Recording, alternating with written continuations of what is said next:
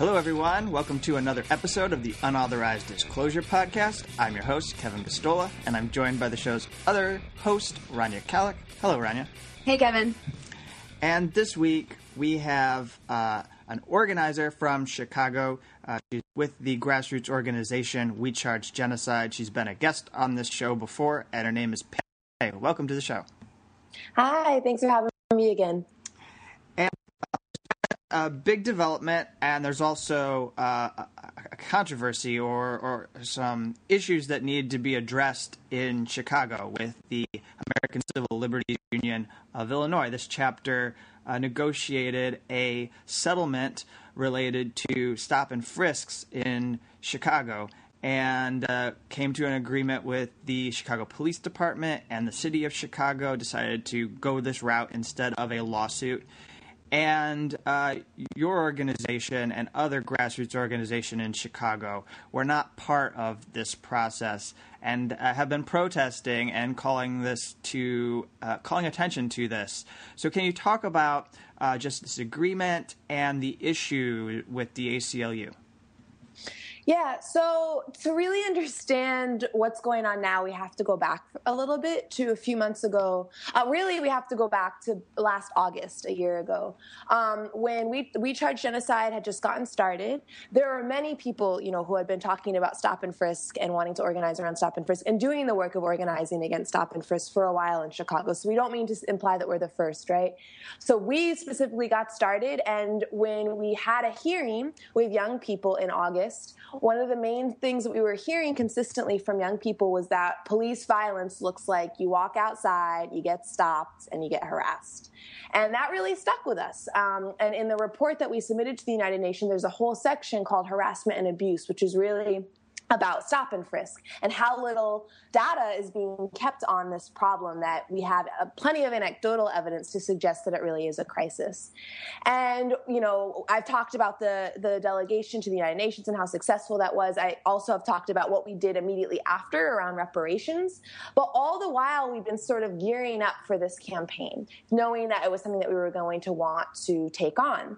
And we drafted up the STOP Act, much to the work of Charlene Grace and Joey Mogul. And I really started working with Malcolm London to develop something called Shy Stops, which was this youth-centered education and organizing effort led by young Black people, young Black and brown people, to really go out, talk to young folk and be like, hey, just so you know, we're working on this and we know that this most affects you. So we would love to hear what you think, what your experience with stop and frisk are, and we'd like to invite you to join us in this movement. So we started doing that in the spring, and we've been doing those presentations for months. And at the same time, we met with ACLU and let them know that we were working on this because we knew that this was something they were interested in based off of the report that they had released after we already decided and launched our campaign that really showed the initial sweep of data that we do have access to, showing that what we have in Chicago is 4 times as bad as New York City.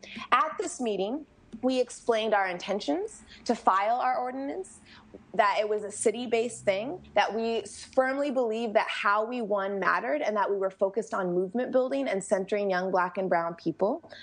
And they shared with us their intentions to stay at the state level. They actually, at my experience, I thought it was really patronizing, especially there was a older white lawyer man who just repeatedly cut me off and would repeat what I was already saying. It was extremely frustrating and kind of implied we didn't know what we were doing by taking on a city ordinance, that it didn't make sense because you need ROM on board, which we knew all of this. But they said, that they supported what we were doing, that, we would stay open. We recognized we were going to have different strategies, but that we were going to work together to support each other's efforts. And we stayed in touch with them. We let them know. We sent them an email letting them know that the date we were filing, that we were having this big press conference, all this stuff. They even sent us edits for our ordinance, so they knew what was in it.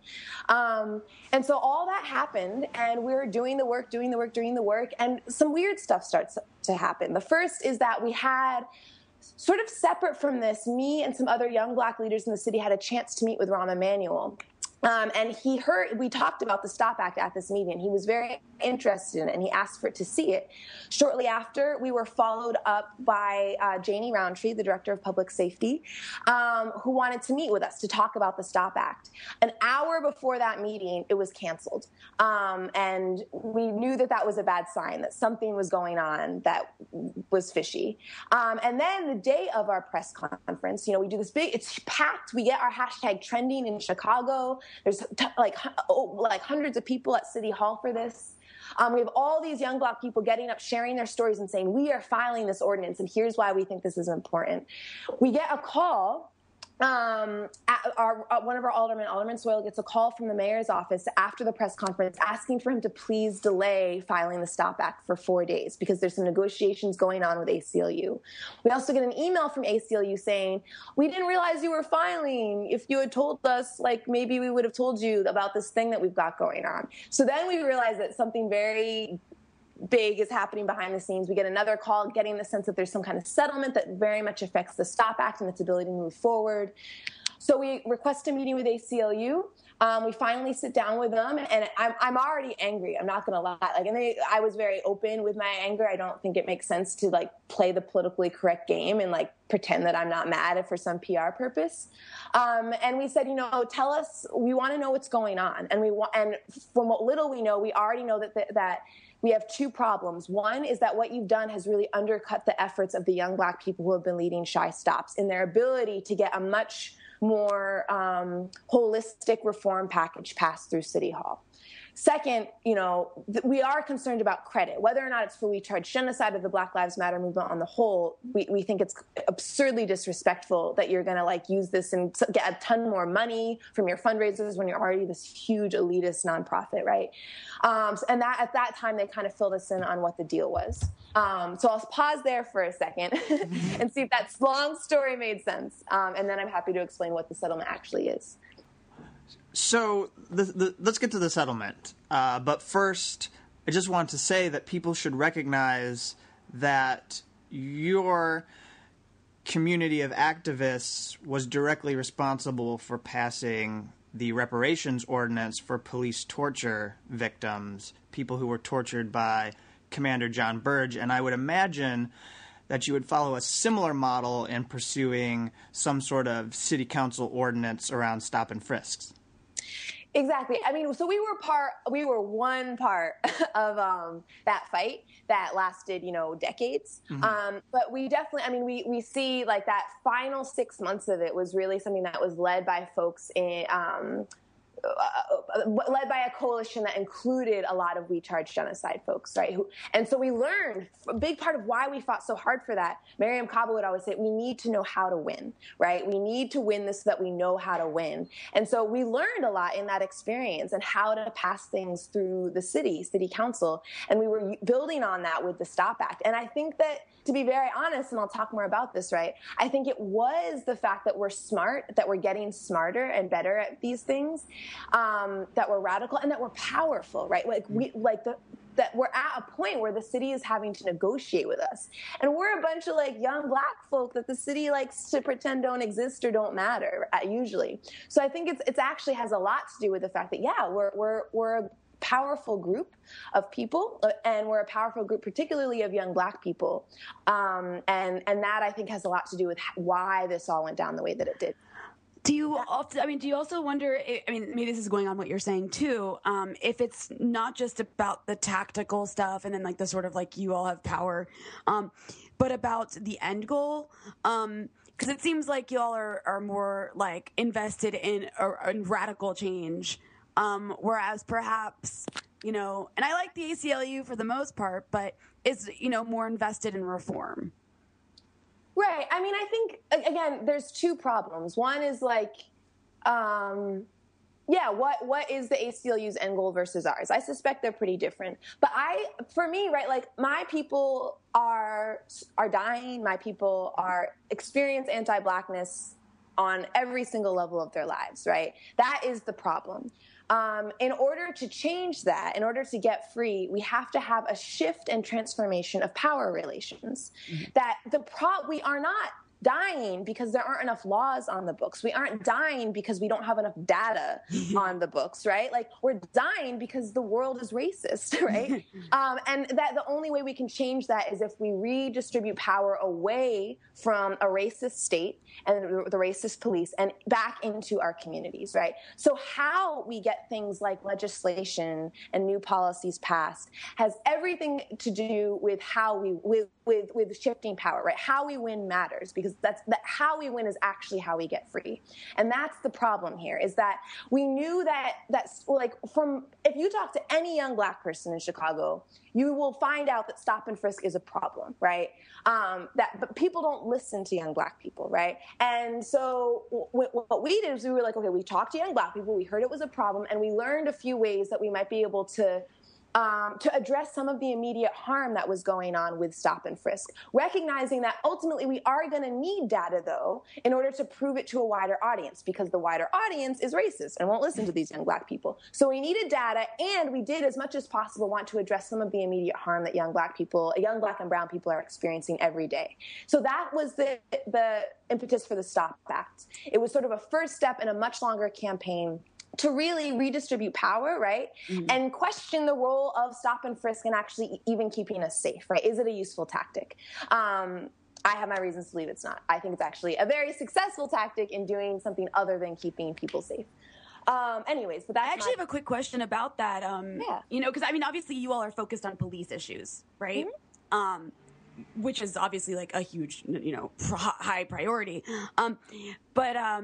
You know, when it comes to, you just mentioned like the reasons for stop and frisk, obviously, you know, racism is very much embedded in that.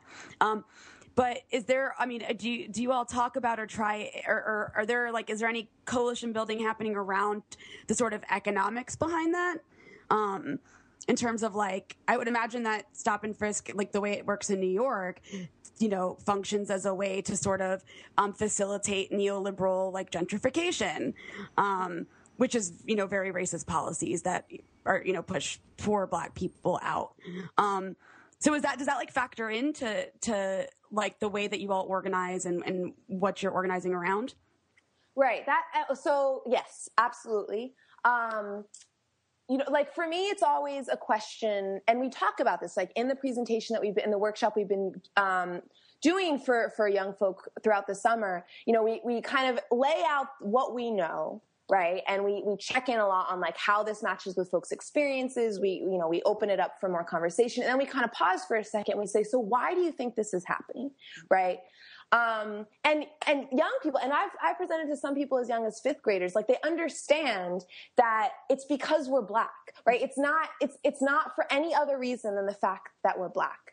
And that anti-Blackness, that allows for us to be punished for just being Black and living in the world is something that actually is much deeper than just the police, right? The police are the arm of the state. The police are the gun of white supremacy. But that's why I get so frustrated with the bad apples argument, because not only is this just not about individual cops, it's not even just about the cops. Who calls the police? Mm. Who calls the police on young people, right?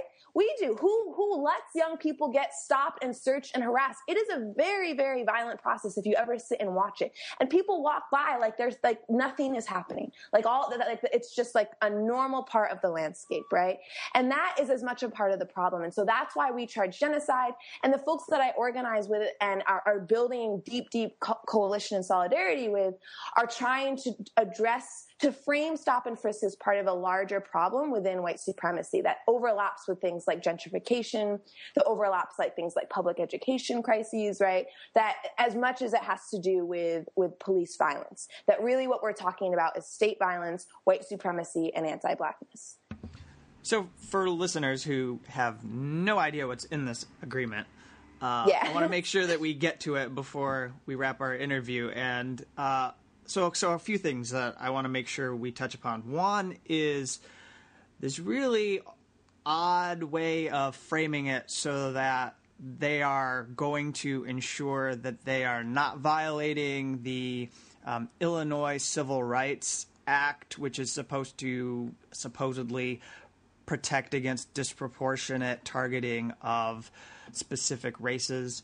And then also that they're going to somehow be looking at how this is violating a right that everyone has, which is to not be subjected to unreasonable searches and seizures under the Fourth Amendment. And I'm a little confused, and maybe you want to address this, Paige, because it seems like it lets the CPD off the hook for all past conduct and says that we're just going to start clean and we're going to look at this record going forward on how you approach stop and frisks. Yeah, I mean, that's my impression. Yeah, that's where I always get interested in this conversation around, what does justice look like and what that means under like a reparations framework. I think that the ACLU is sort of just like, okay, we know there's a problem. We need data to prove that there's a problem, and then we'll go from there, right? And that's a part of like our strategy as well. Like we know we need data, right? And it's sort of a first step. I don't think ACLU is ever going to once we're able to prove that it's a problem with the data, that there's going to be this effort to like be like, okay, so all those people who have experienced all this violence, right? How are we going to address that? And if you remember with the Burge, this is like, again, super interesting. If you remember with the Burge reparations ordinance, one of the things that was demanded was a mental health center be established on the South Side that would provide free counseling for any survivor of police violence and their family members. Now, this was all, gaining a lot of momentum right after this. Our delegation of young Black and brown people went to the UN saying that what the CPD does to the young people on a daily basis is torture, right? Including things like stop and frisk, including things like mass incarceration. So the city, that was one of the things they really pushed back on and insisted on some kind of compromise where they weakened that language so that it could only be survivors of Burge torture that are allowed to have access to this mental health care service. And I think that has a lot to do with how the city is afraid of what it would mean if we were to open up some kind of retroactive justice, right, and reparations for survivors of police violence. Because what does that mean if you include something like stop and frisk, right? That's like every Black and brown person almost that's ever lived in this city. And that's something that, like, I think that's what's beautiful about reparations is if you really push through it and get to a place where people take it seriously, it becomes a question. There's no amount of money that's ever going to fix this, right? And it will ultimately require a complete restructuring of society. And that's why that's such an important road to go down, is because it's really how we start to show the structures of racism and oppression, right? And what it will mean to tear down and build up new structures. So I don't know if that actually even gets at your question, but that's what I think about when I hear this.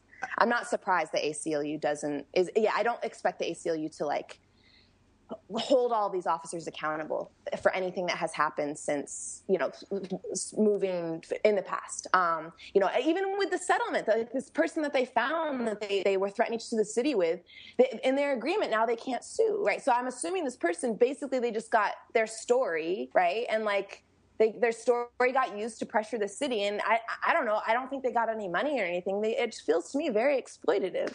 But ACLU is going to get a ton of grant money because of this. That's for sure. That is scandalous. So the other thing that's important, and I wanted to run this by you because this is something that you're bringing attention to through your organization, which is that this magistrate and the ACLU are going to be going through this confidential process of looking over this data. There are going to be apparently a couple public reports by the judge, but this is going to be the judge's own analysis of the data. We're not going to see the raw data. And if we want the data, it's going to have to be gotten through the Illinois State Freedom of Information Act. Now, I'll read you the response I got from the ACLU about this issue. It was, given the attention being paid to this issue not only by the ACLU, but by other groups, we fully expect the data to become public. It's important to remember that the data in the ACLU of Illinois' March 2015 report, this is the stop and frisk report that led to a lot of this, was obtained through Freedom of Information Act. And so that's their stance on this really significant issue of whether we're going to see this data. Yeah, so this is similar to what they put out in their statement yesterday. whatever. Like, I'm so over them.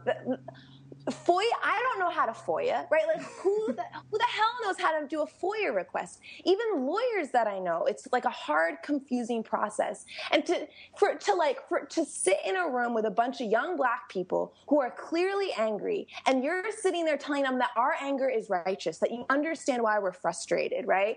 And then to turn around and say, but y'all will be able to FOIA. Like, who the hell what are you talking about? That's so insulting. And so it's, again, like, if you think that we're going to trust the courts, if you think that we're going to trust the CPD to, like, release this data on its own accord, you're clearly missing, like, you're either ignorant or you're like, my enemy. Like, you're not listening, is the main point, though. We need the data to be public. It shouldn't be a big deal. The CPD is constantly saying that they're one of the most transparent departments in the country. So, like, put the information online every 3 months so that everyone who has access to a computer can see it. Sorry, that's my cat. No one should have to FOIA or trust that the courts are going to deliver this information. That is an absurd request to make of Black people, of anyone, right? So that's my response to that. Well said. Very well said. Like, and then I wish you could pedestrian. I'm just like, what? Why? Just stay quiet, ACLU. Like, stop talking. What is going on? Well, I did ask them to answer that question, so I apologize for setting you off. No.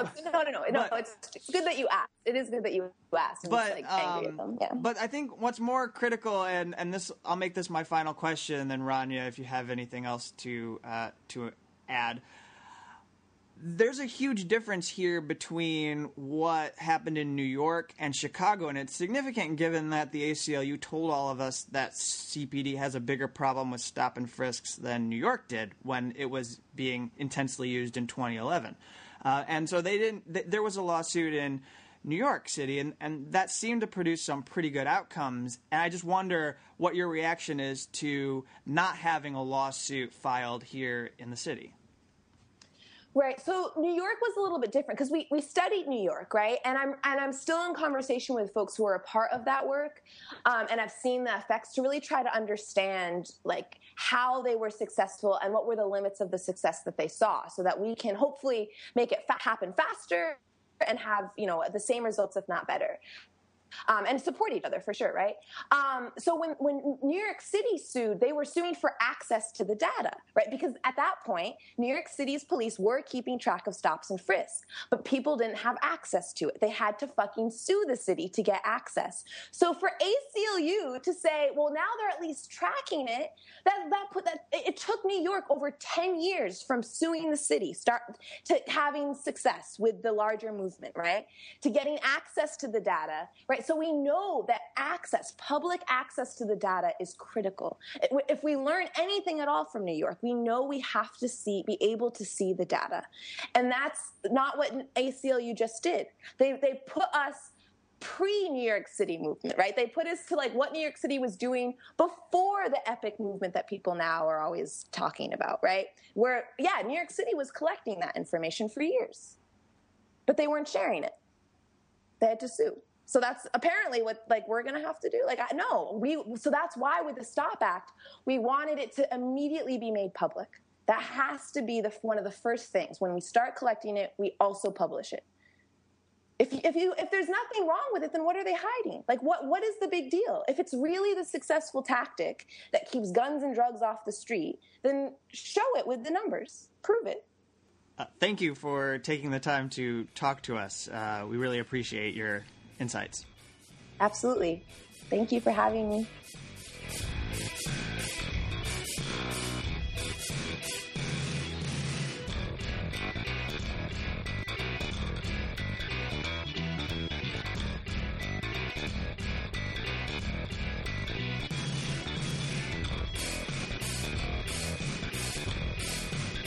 Hello, everyone. Welcome to the discussion portion of the Unauthorized Disclosure Podcast. I'm here with Rania Khalek. Hello, Rania. Hey, Kevin. How are you? And we were going to start our discussion by talking about a story you did for the Electronic Intifada on the skunk weapon that Israel has. So there's been a new development. I don't know if we've mentioned it on the show before, but there's this disgusting weapon that Israel created, Israel invented back in 2008. It's a like water type substance that's called skunk. And it basically is like this crowd dispersant that the Israeli forces will spray into crowds of Palestinian protesters routinely in the West Bank and East Jerusalem. And also like as like a way to get them to disperse. And also will like just like use it as a form of collective punishment. Any like in villages that engage in protest against Israel's occupation, will just go into those villages and spray homes and schools and private businesses with this stuff. So what is skunk? It's like I said, it's like this crowd control liquid. And it basically like emits this really awful odor that has been described by people who've experienced it as like a cross between rotting animal corpses, raw sewage, and human feces. And so this odor that it emits ends up sticking to everything. It sticks to walls, clothing, your hair, your skin, and it does like it stays there. You can shower all you want, but the odor stays there. The stench stays there for days, sometimes even weeks, and just like is impossible to wash away without this special soap that only police have access to. So yeah, it's like a really, really disgusting. It doesn't, and of course, Israel. The Iscrea was developed by the Israeli police in collaboration with this Israeli company called Odor Tech, which is this subsidiary of this insect repellent company.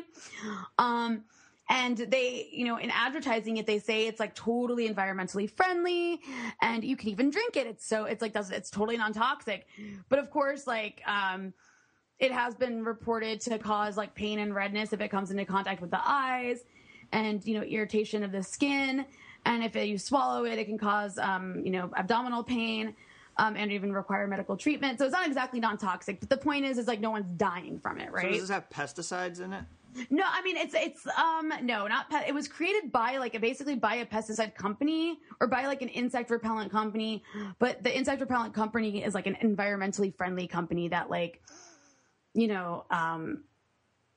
yeah, it doesn't have actual insect pesticides in it. I don't know. I'm not sure exactly what the ingredients are, but either way, it's just the smell is horrible. Okay. And there's actually this is something that the U.S. Army or U.S. military has been trying to create too for a while. They call them malodorants. So basically what they call less lethal weapons, a less lethal weapon that creates a stink. So people disperse. Right. And there's also the idea of specifically targeting particular individuals with it so that you can arrest them later by their smell, which is really stupid. But, so they've been using this in Palestinian towns and villages since 2008, and it's been tested. I mean, I talk a lot on the show about how Israel tests its weapons on Palestinians. And so this particular weapon, the skunk water, is advertised as having been field tested. And that means that it's been tested on Palestinians. And I mean, even the Israeli police, official, back in 2008, who was in charge, told media outlets we tested it in these particular villages, and it was an experiment. So they're totally open about we experimented on these people with our new weapon to make sure it doesn't kill anyone and to see what the effects are and if it actually works. So basically, this company Odor Tech has been, and the Israeli police have been trying to market this product to law enforcement around the world since they released it.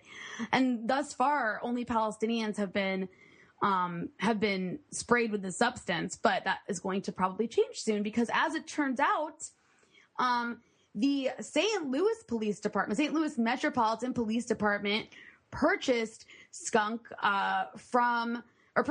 back in November.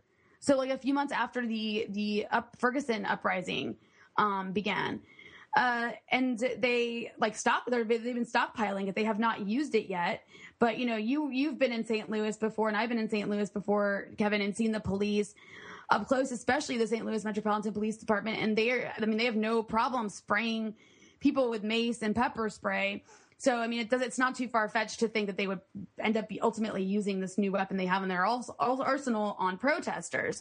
And it's not just the St. Louis Police Department. And this was, by the way, it was confirmed by a news outlet called Defense One. They obtained these. They obtained the purchase order through by filing asking for it through Missouri's open records law. But, there's also been apparently police officers or police departments around the country since the Ferguson uprising and then what happened in Baltimore have been increasingly interested in procuring skunk. And some of them, we don't know which ones exactly, have been stockpiling it from this Bethesda, Maryland-based company. So that's something to think about. The U.S. police departments are very close with the Israeli security apparatus. I've talked on the show about how they often go, almost every single U.S. police department has traveled to Israel at some point or sent their senior commanders to Israel to learn lessons in, I guess, like how to occupy, how to deal with crowd control, all these things, how to do border, how to secure borders, quote unquote. So when they go there, it's like an added benefit for these Israeli companies because then they get to market their products directly to these police executives. And the St. Louis Metropolitan Police Department has sent executives to Israel before. So, I mean, it's something to think about is this really grotesque arrangement of things being tested in Palestine and then being shipped off to other parts of the world to be used against other people who are engaged in liberation struggles or whatever, or protesting against the status quo or whatever the case may be. And so on that note, there is something I did want to mention is I realized, Kevin, that we never talked on the show about what happened last month. And we don't have to go too deeply into it. But last month in Israel, or in Jerusalem, I should say, there was there was a gay rights festival, and it was attacked by a radical or an extremist Orthodox Jew who had just been released from prison for attacking a gay pride parade 10 years earlier. This man stabbed several people and ended up killing a 16-year-old girl. And that happened, and then a few hours later that night, less than 24 hours later, a gang of Jewish settlers went into a Palestinian village called Duma in the occupied West Bank, and they basically poured lighter fluid or flammable liquid into these homes, into two homes, and they lit them on fire. And one of the homes had an entire family in it. And everybody was severely burned.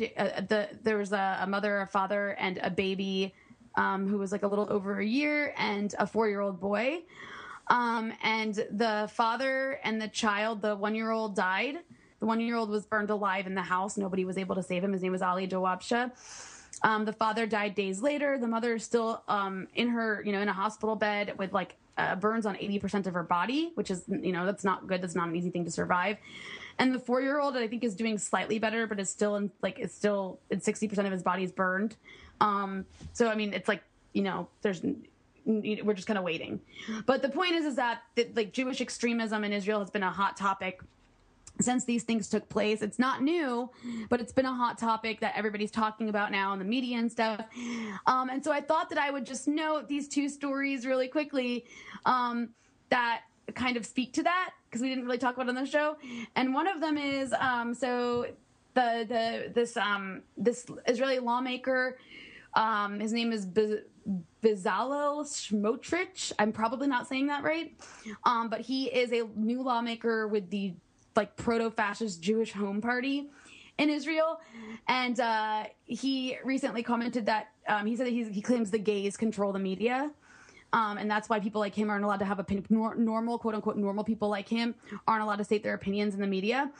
And after the 16-year-old girl was killed, he went online and said something along the lines of that parade was an abomination parade.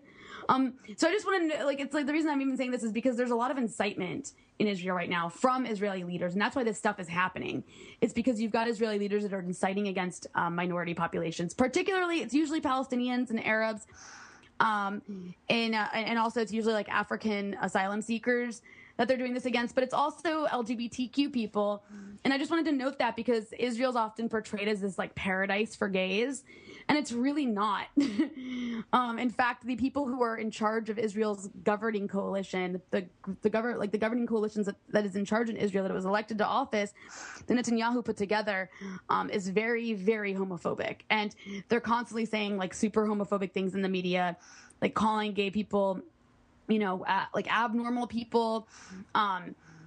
So like they're inciting this stuff. And then there's also one more thing I wanted to note is with regard to the Iran deal. We don't have to go into the Iran deal. Like we're not going to talk about that, but just to speak to like how much this incitement affects Israeli Jewish society. So the U.S. ambassador to Israel, Dan Shapiro, has been receiving death threats, like death threats to the U.S. Embassy in Tel Aviv addressed to him, basically threatening to kill him because of the U.S.-Iran deal. And he's also got all these Facebook posts likening him to a Jewish Nazi concentration camp guard, calling him a capo because Dan Shapiro is Jewish. But yeah, this is what's happening in Israel right now. I mean, just completely off the deep end. Like, the incitement, I mean, it's like to a point where, especially like with the way Netanyahu's talking about the U.S. in regard to the Iran deal and against Obama and stuff, it's like I'm surprised Netanyahu isn't calling for America to be bombed at this point, because he might as well be. Like, he's just completely inciting.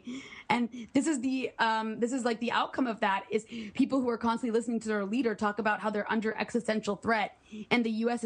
is literally like feeding them to the Iranians, are now issuing death threats. Anti-Semitic death threats against our Jewish ambassador to Israel. Well, so marching them to the ovens. Right, I mean, Jesus Christ, like, I mean, these people like will say things like Hitler should have finished the job, like from Jewish Israelis to like. It's very disturbing, and I think a lot of it is because of this fascist tendency to like hate leftists and view anyone who isn't like prepared to bomb Iran as a leftist. And there's a particularly like virulent hatred of leftist Jews. Like they are like even if they're not, I mean, Dan Shapiro, the U.S. ambassador to Israel, is not a leftist Jew. I wouldn't call him a leftist, he's an ambassador for the Obama administration. But I mean, anybody who is not hardline at this point is considered leftist. And so that's the rallying cry of fascists, right? Is like, it's like down with the leftists. In addition to all the racism and like subservience to the state that goes along with that. But anyways, that's my roundup. Oh, and then I guess we should be segueing now into we're going to talk about hunger strikes. This segues perfectly into your story. There's Palestinians are on a hunger strike right now. Palestinian prisoners who are in administrative detention, which is basically like indefinite detention. Israel typically holds like hundreds of Palestinians in indefinite detention at a given time. And sometimes for months, sometimes for years. It's like basically very similar to Guantanamo in that no charge or trial has been put forward. And the only way that people have to protest this is like the only method of protest prisoners really have. One of the only methods is hunger strikes, right? So there's been on and off Palestinian hunger strikes, and right now there's Palestinians hunger striking. And one of them, Mohammed Allen, is he lost consciousness and is in a coma after 59 days of hunger striking. Now, there's a difference between Israel and what we see at Guantanamo, and that is that Israel has not been force feeding people. However, it did pass a law recently to do just that. It is actively seeking out doctors who are willing to do that, to force feed people. It's very like, I'm really disturbed by how hard it is to get people interested in stories about hunger strikes, because even me sometimes, like, we become desensitized to it, but like, it's really bad. Like, when this is like the one thing people can do is not eat. That's the one form of protest they still have. And you've got states like Israel and like the United States classifying that as like almost like a terrorist act, that needs to be like treated and punished. And so, Kevin, I guess like you have another story about a hunger striker at Guantanamo, so why don't you go into that? Yeah, and to tie it to what you're saying, my understanding was that force feeding law that was passed was inspired by Guantanamo Bay. Yeah, it was. That Netanyahu has been openly talking about, if the Americans can do it, then we should be able to do it too. Indeed, he's been saying that since last summer, and that's been like the argument. So that speaks to the sort of symbiotic relationship between the U.S. and Israel, sort of, engaging in violations of international law, but like also egging each other on and giving each other the reasoning for it. But anyways. So broadly speaking, what you say is true, which is to say that the Pentagon has this position that any prisoner engaged in hunger strike is engaged in is using a terrorist tactic that has been advised by Al-Qaeda. So in 2012, in January, Rear Admiral David Woods was the Joint Task Force Guantanamo commander. And one of the things he told a task force that was investigating how things were handled at the prison, particularly how medical professionals were handling prisoners, he told them that hunger strikes were a tool used by detainees to stay in the fight, and said that we consider anyone undertaking hunger strikes to be continuing the fight against the U.S. government. So their position, the Pentagon, in this is that prisoners who are hunger striking are, doing this as a battle cry sort of thing, and if you reward it by releasing them because they're on hunger strike and gravely ill, then you're incentivizing prisoners in Guantanamo to not eat. Now, the name of this person, who weighs about 75 pounds now, he's a Yemeni prisoner and resident of Saudi Arabia. His name's Tarek Ba-Oda. He has been held in solitary conditions for 13 years. He was cleared by Obama's now well-known Review Task Force in 2009. He's not charged with any crime whatsoever. He's gone through multiple years of forced feedings. His body can barely handle those anymore, and he's had 3 doctors look at him so that he could put this habeas corpus petition. He submitted this push in the U.S. courts. It's backed by, it's being brought by his lawyer with the Center for Constitutional Rights, and this was filed in June. And the basic argument is just that. It's a law of war argument, that there's an obligation for the United States government to release people who are seriously wounded and sick. And this actually happened with one Sudanese prisoner like a year or two ago, and the Obama administration let it go. But in this case, because Oda has been hunger striking for about 8 years, and he's seen as a threat, because if they release him, then they're going to be sending a message to other people that they can hunger strike. That's the Obama administration's argument. So they filed this thing in secret, Rania. None of us get to know exactly what arguments they're making against releasing this man who is gravely ill, whose organs will probably fail, or he's got neuropsychological damage. Even if he is released from Guantanamo, he's probably not going to live much longer. He weighs like 56% of a person's normal body weight at his age. So it's outrageous. And the administration can't even bring itself to openly make these arguments because they know they're indefensible. So they file them in a court under seal so that Oda's lawyers, can't rebut them on social media or in the news or in any public forum. Yeah, well. And the other thing was that just to show that this isn't a thing that is military, this is how it's being handled in Illinois, in prisons there. Right, it's not isolated to like Guantanamo or... Yeah, right. Our friend Raven Rakia did a story for Al Jazeera America that people I encourage to go read. It's about a lawsuit that was filed, a class action lawsuit in Illinois against solitary confinement being used. It says it's cruel and unusual punishment, and one of the things that it highlights is how solitary is used against hunger strikers or anybody who engages in work stoppages. These are forms of protest that prisoners can use to improve their conditions. And what happens is, in these facilities, anybody who does this is seen as a quote-unquote dangerous disturbance, and they face this retaliation of being punished and put into solitary confinement. I mean, it just speaks to, like, again, how these aren't policies that are isolated to, like, what happens over there, even in Guantanamo or with foreign policy. This is very much something that takes place in our own prisons here. Hunger strikes, like, I mean, so the punishment of people doing hunger strikes, like, it's like these people literally have, of anybody who has no power in society, I think prisoners might be the least, like, literally prisoners have zero power. Like, zero power. And so the one thing they can do is not eat. And that is not, like, an easy thing to decide. Like, I don't know if you've ever, like, missed a meal. Like, I lose my mind.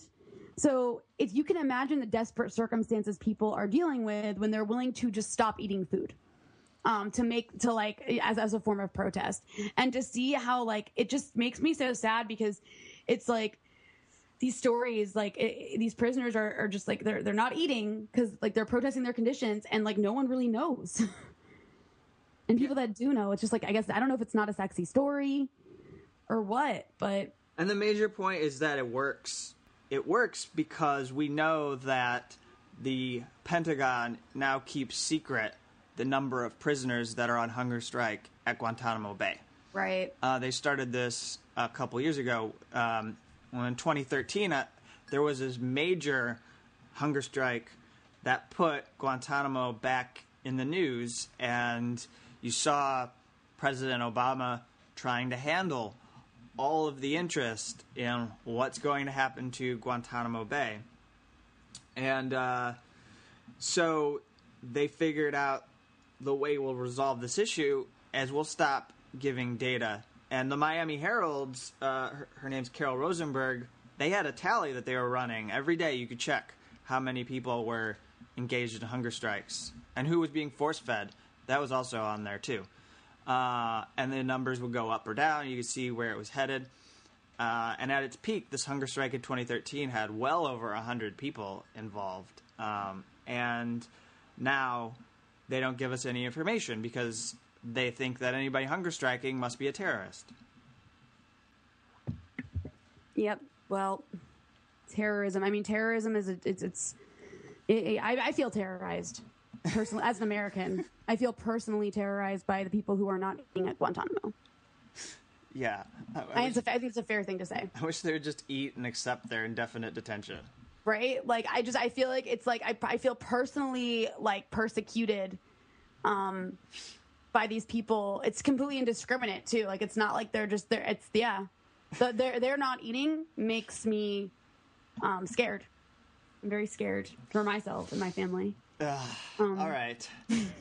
I mean, the logic behind that is just right. So I think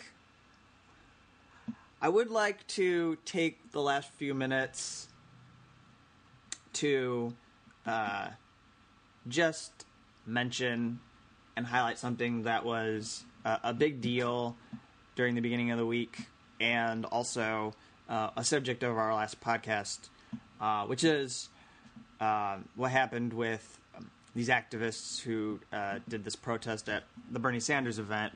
Well, it wasn't his event. It was a Social Security rally. Yeah, it was a celebration of the anniversary of Social Security and Medicare. And we talked about, with Douglas last week as our guest, the Netroots. And then suddenly our podcast became relevant because these Black Lives Matter activists were protesting on Saturday. And then Sunday, like, everything we were saying was top headline news story on CNN. So yeah, so it was fitting. We had no idea, but yeah, that was fitting, right? Yeah, and I think the thing that I wanted to say was that I was really appreciative of the way that their racial justice platform, this Bernie Sanders racial justice platform, this is the one thing I wanted to say, that, like, if there's anything good that has come out of all of this, it seems like they've gotten a pretty good framing for how to approach these issues of racial justice. I mean, it's pretty strong that his platform is organized around, like, the 4 types of violence toward I mean, Black and here's the brown thing Americans. is it's kind of always been his platform. He just didn't have it, like, written out like that. But, like, these are things he's talked about. I just, look, I am, like, I'm the kind of person that when anything becomes popular, I think it should be challenged. Like, I think we need to think critically about all things, especially when they become popular. And so people have all kinds of different opinions about how they feel about that action. And if you disagree, like, I think that should be perfectly fine. Like, I think it's, like, good to debate these things, like these tactics and strategies and, like, what's happening in the broader, like, what's happening with the broader movement with Black Lives Matter, and what's happening around the Bernie Sanders stuff, and what's happening with police issues, and how, like, I think these are all things that should be debated, especially as, like, Black Lives Matter becomes something that is literally, like, and this isn't a bad thing, but it's, like, it's literally a headline news story every single day. And that's really great. You know, it's bringing these really, really important issues. I mean, I remember a couple of years ago when I would cover issues of police brutality and, like, no one cared. Like, it just wasn't something that anyone, and I'm talking media-wise, no one cared in the media. Like, it was not an issue the media talked about or cared about, except for, like, you know, in very sensational cases where maybe there was, like, a public backlash, like with Oscar Grant and stuff. But otherwise, it was a very ignored issue. Now it's, like, every day, you know, the news is, like, really, really hyper-focused on this issue, and that's because of, you know, these uprisings in places like Ferguson and Baltimore, and the activism with Black Lives Matter, and just, like, pushing these stories into the mainstream. That's really, really great. However, like, I don't think that what I see happening is, like, so with the action last week, it's like the protest was of a Social Security and Medicare celebration that Bernie Sanders happened to be speaking at. And again, I just want to point out, I'm not being an advocate of Bernie Sanders here. Not even really, like, a huge Bernie Sanders fan. There's so much, like, to criticize of Bernie Sanders. However, I just didn't think it really made sense to be protesting, like, Bernie Sanders. And I didn't really understand why he was being protested. I guess it's another thing. And so I think it's okay to, like, talk about that kind of stuff, but it does seem to me that there is a bit of a chilling effect around daring to discuss or maybe disagree with certain, like, with certain tactical decisions or with certain protests, or just even asking questions. And I don't know if you've noticed it too, Kevin, but, like, it just, I find that kind of unsettling that there is this atmosphere of, like, you cannot talk about this or dare even discuss it. Like, even for people, I mean, did you see this? There was some, I read Black Agenda Report a lot, and one of the writers there, Bruce Dixon, has been writing about the Black Lives Matter stuff quite a bit, and he's been very, very critical because that's the role he plays, right? As a journalist, like a movement journalist, he's very critical.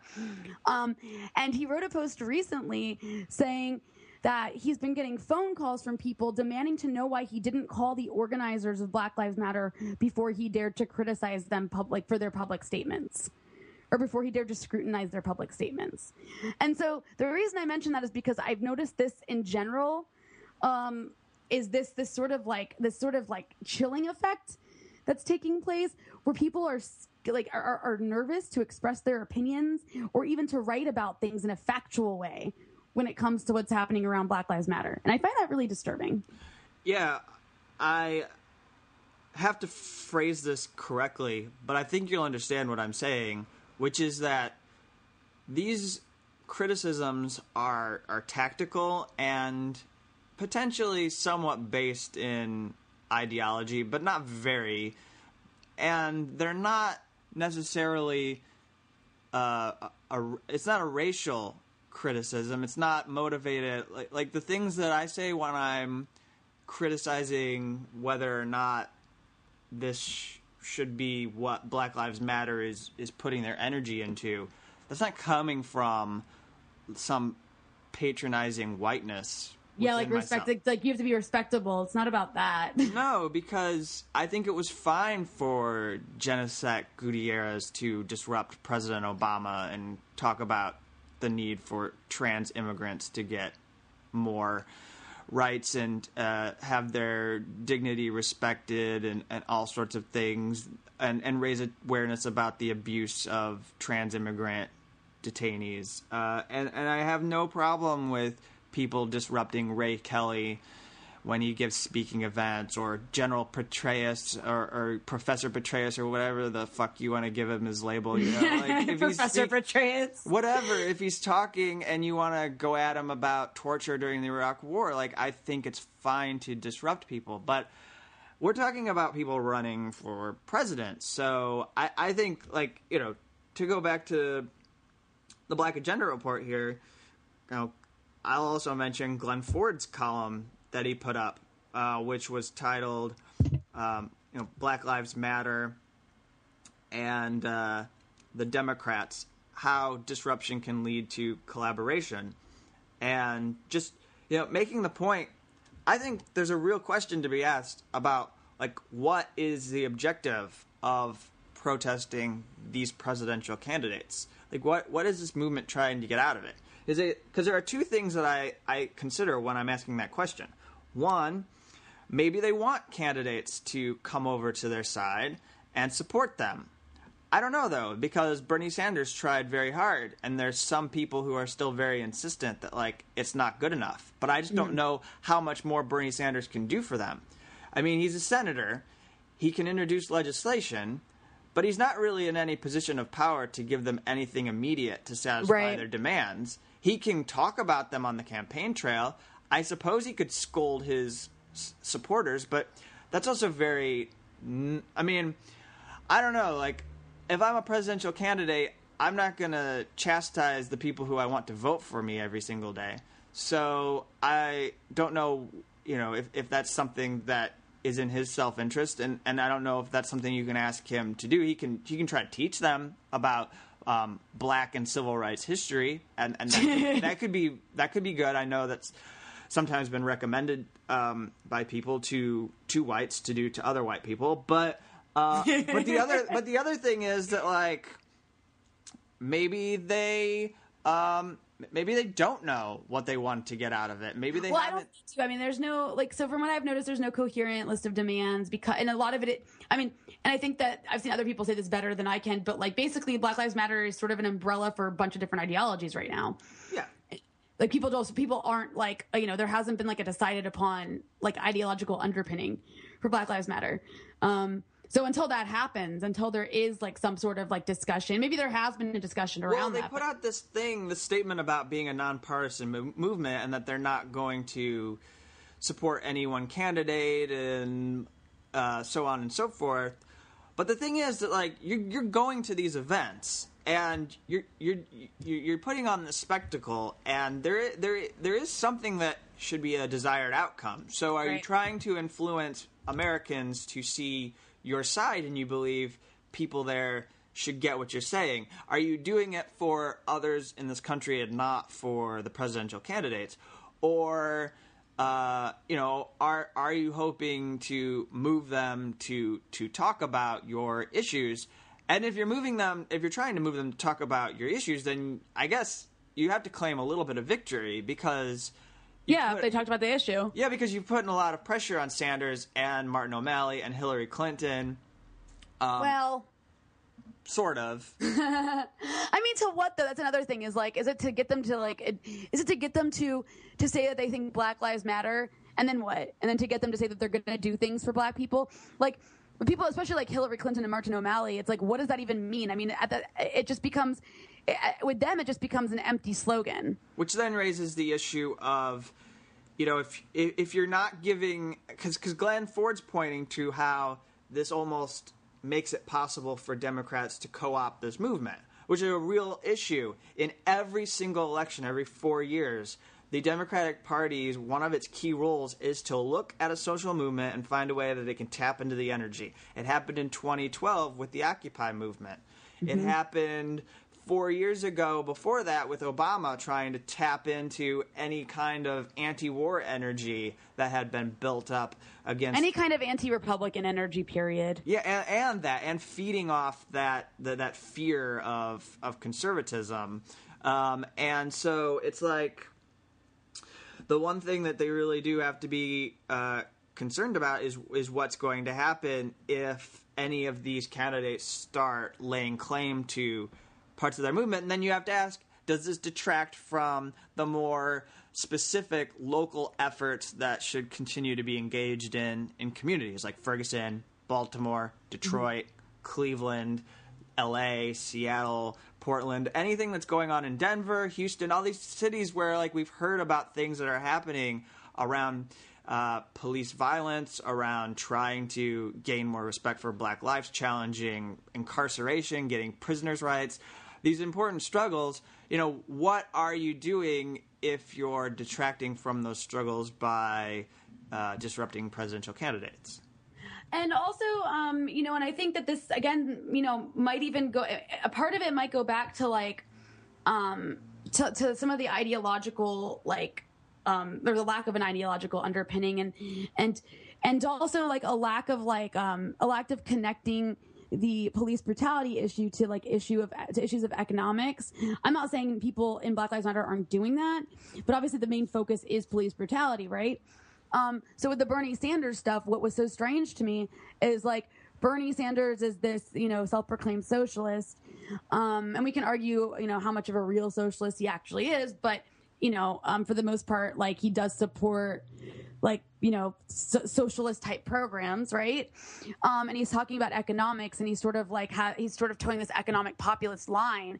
And the people that are rallying behind him, which the media is obviously trying to downplay a lot, I think is a little bit different than the excitement around Obama or the momentum around Obama. I think the momentum around Bernie Sanders, it's more than just like, with Obama, a lot of it was excitement because he's like fresh and new, and just like had an ability to appeal to everybody. But it was also, like you said, this fear of conservatism after like 8 years of George W. Bush. Whereas with Bernie Sanders, a lot of the momentum behind him is like socialist momentum, right? And that's exciting. And, and there, you could even make the argument that like, is it wise for all that momentum to be going into Bernie Sanders, who's running as a Democratic Party candidate, and that's a legitimate argument to make right there. Yeah. But because it's him who was being protested, it became this either or, where people were arguing about what was more important, race or economics, and like divorcing the two, and divorcing the fact that like, racism is like deep seated in America, and it also has like, it's like a direct outcome of capitalism, right? And it's like, why is like policing the way it is? Why is policing so brutal, especially towards poor Black communities? Because that's where it's the most brutal, is poor Black communities. Why is it so militarized there? Why do they behave like an occupying force there? And that goes back to the economics, to neoliberal, racist economics. And so it's like, I feel like those two things are being divorced, especially when one of the co-founders of Black Lives Matter is like calling, what did she say? Like weirdo economic determinism, I think she called it. Yeah. Like when she was going up about Bernie Sanders. So like, that's the thing and then maybe that speaks to the ideology too, is like there are people who are both maybe socialists or Marxists, but also Black Lives Matter people, and they might disagree with like, other more prominent people. And I'm not saying those people are capitalists or anything, but maybe they're just not as radical on the economic issues, right? So like, and it sort of becomes this tug of war between these two issues that I just don't think are independent of one another or mutually exclusive. In fact, they like play into each other and depend on each other, the economic inequality and the racism. So anyways, I just think that these are like the conversation we're having right now. I think these are like important conversations to have, and things like that should be discussed and debated, because you know what, like nothing is ever going to sharpen. You're not going to sharpen your arguments. You're not going to be able to ever figure out, like, you're not going to be able to evolve your movement in general. It doesn't matter what movement it is. It can't evolve. And this was one of the problems with Occupy. It can't evolve if people aren't willing to have these conversations. Yeah.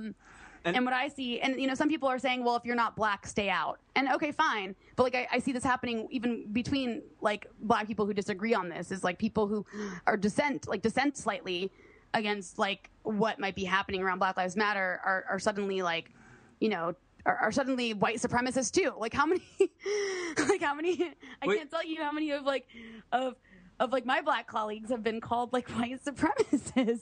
Or you're damaged. You must have been hurt when you were growing up, and this is now what you think. Oh my God! Yeah, telling people that they've been hurt by.